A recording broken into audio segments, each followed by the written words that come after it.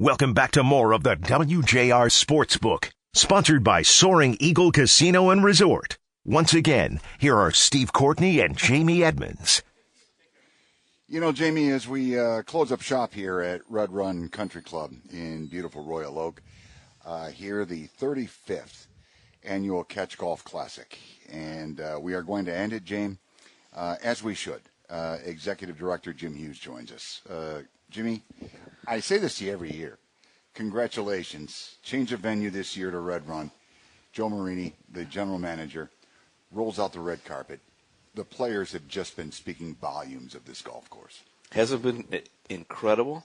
And Jamie, hi, how are you? We miss you. Hi, Jim. I wish I could be there. It sounded fantastic. Well, we have a catch bear for this new baby, so keep me posted. But no, honestly, everything was just spectacular. We've known Joe Marini since 2000 when we went back to Meadowbrook, and he always rolls out the red carpet. He has got an incredible staff. I can't tell you how many people I've met here today that work here that treat me like I've known them for 20 years. That's so important. They're just great folks. And all the people that were playing golf, all the people, the volunteers, they just raved about this place.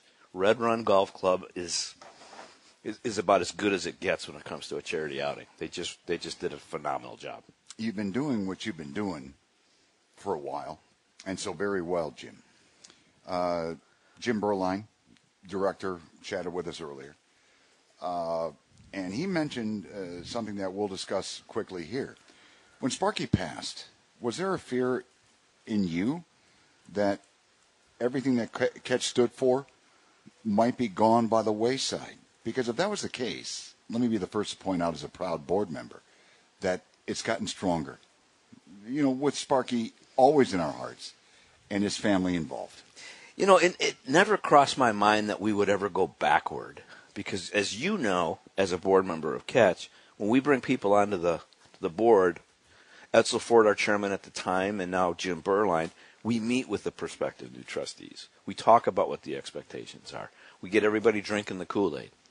And they know what they're going to be asked to do. And these are people of, high-quality individuals in this town. Certainly. And they're not going to say yes and not do anything. We have 3-year, as you know, 3-year renewable terms. Rarely does someone serve 3 years.